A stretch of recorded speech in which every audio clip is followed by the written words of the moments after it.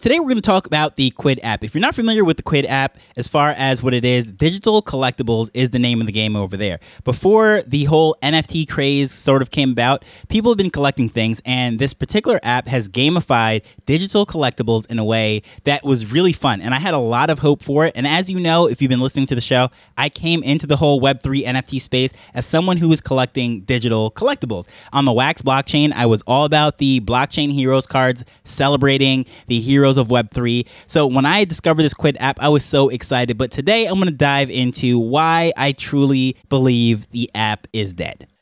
Hello, I'm Taj, digitally known as Tropic Vibes, the host of Nifty Business, where we highlight NFTs and explore Web 3.0 as we move from pure speculation to creating real-world value.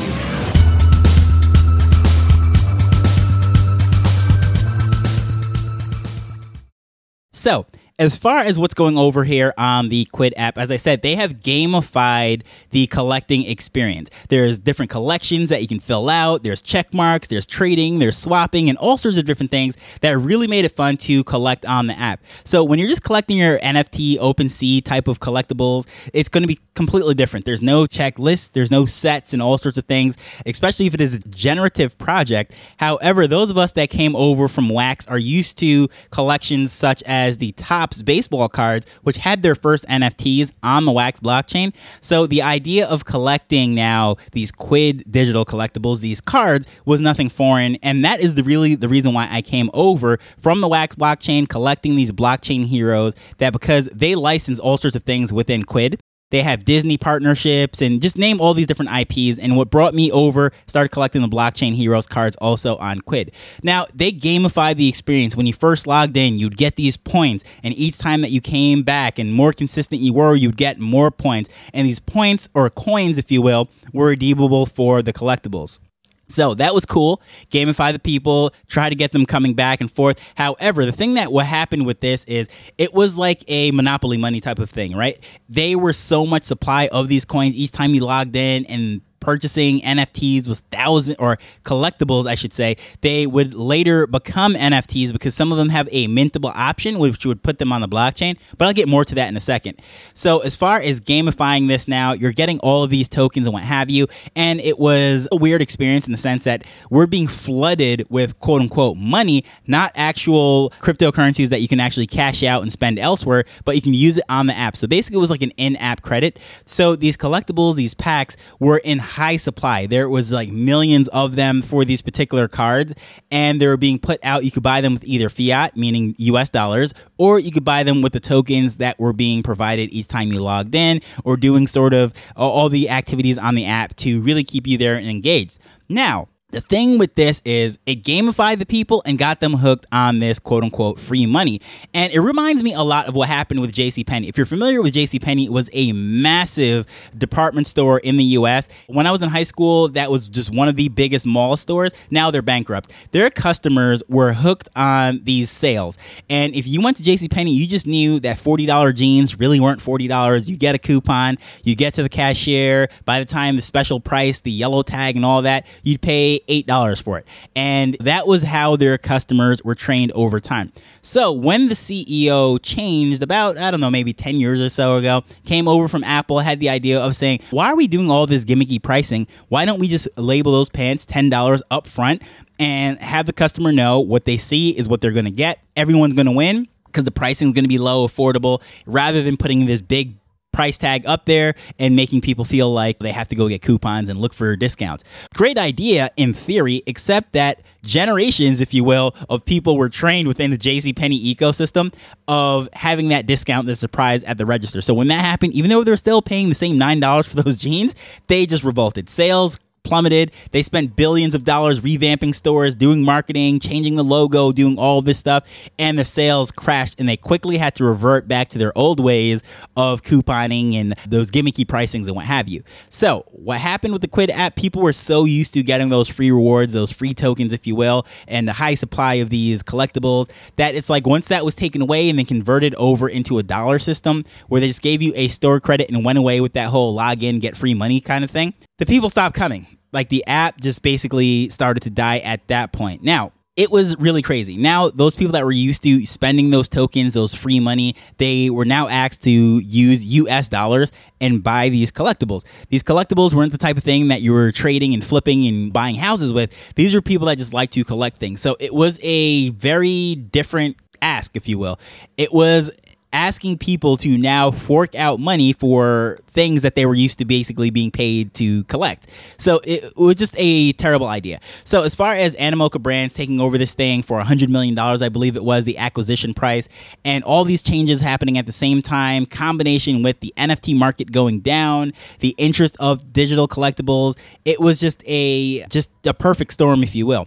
Not to mention, let's get to the whole NFT part now. As I said, this is an app that allowed you to collect things digitally, just very much like Fortnite skins or any other game of that nature, where it wasn't an NFT, but it was a digital asset, quote unquote, if you will, that could be only valuable within that app. So if that app went down, there was no more collectible, there was no more skin or that game. So one of the promises that it offered was the ability to have these mintable collectibles. So some of the collectibles, such as the Blockchain Heroes cards, would say mintable. And it was sold under the promise that within a few months, they were going to have the ability to mint these onto a blockchain. And most likely it was going to be the Wax blockchain. But that went by months, quarters, and almost 2 years. We didn't hear anything about it. All of a sudden, one day I get an email saying, hey, you can mint your NFT now. So I logged in, and guess what? It was on Ethereum.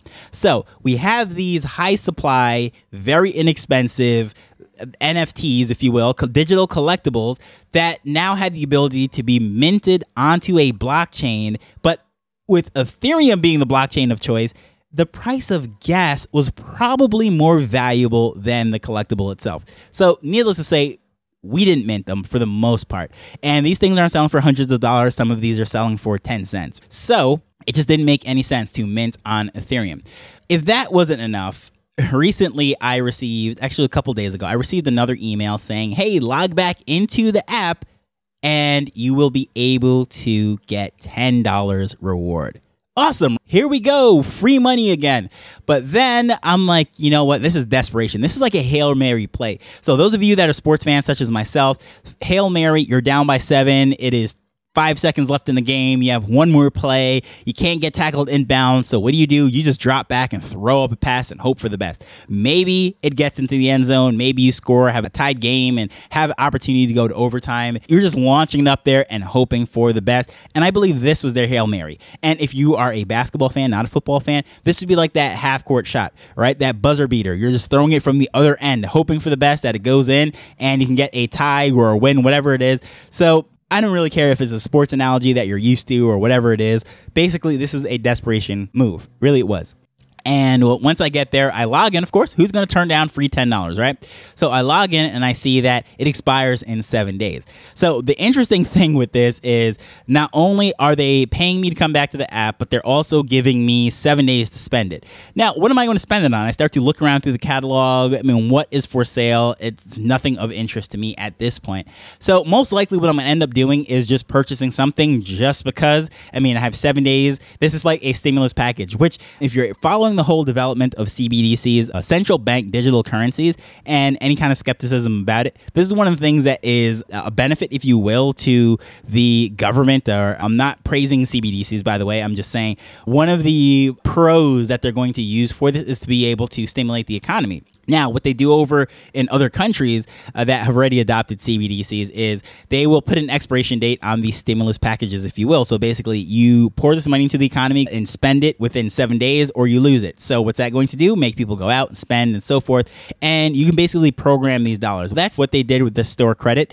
It is programmed to expire in 7 days. So if I don't get this at collectible within 7 days, it goes back to zero. I don't have anything. So I'm just going to end up just buying something. I don't really see anything of interest. So most likely what I'm going to do is just buy something from someone, an individual. I don't know if they're going to allow them to cash that out because I know I can't cash out the store credit. But if I buy it from a user, that's what I'm going to figure out. Will I get the ability to make that purchase from someone who has it on the secondary market and then they're able to cash that out? That'd be pretty cool. So it'd be like I'm giving that $10 to a real person that can then cash it out, and it's a win for them. But as far as me, most likely I'm just going to be buying something that I don't really care about. But whatever. They gave me $10 and I'm going to do that. So as far as what's going on with the Quidd app, man, it's dead. I really don't think this is something that could be resurrected. And if they're at that point right now where they're throwing up Hail Marys, if this doesn't connect, I truly believe it's game over. They're not going to overtime. It is a bear market. People have lost interest. They have not really delivered the mintables in a timely fashion. And I truly believe that the market just moved on, just lost interest in what's going on over on the Quidd app. And it's unfortunate. I thought they had some great ideas. I think where they went wrong is too high supply. They were giving out too much tokens, if you will, as far as these coins that weren't really valuable. And they were just hooking people on cheap, free money, whatever you want to call it. And I don't think they just really fostered that interest for people to come back for any other reason than they're paying them. And now they're actually doing it rather than with these tokens. They're doing it with store credit for $10. So the same thing, trying to win them back. But I think the ship has sailed. But I'd love to hear your thoughts on that as far as what you think is up with the Quidd app. If you're a user, please feel free to let me know.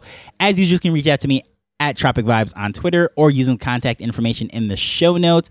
But as usual, I just want to thank you for taking time to listen to this as we're learning and building Web3 together. So until next time, later. The Nifty Business Arrow is not investment advice. It provides insights and information within the space.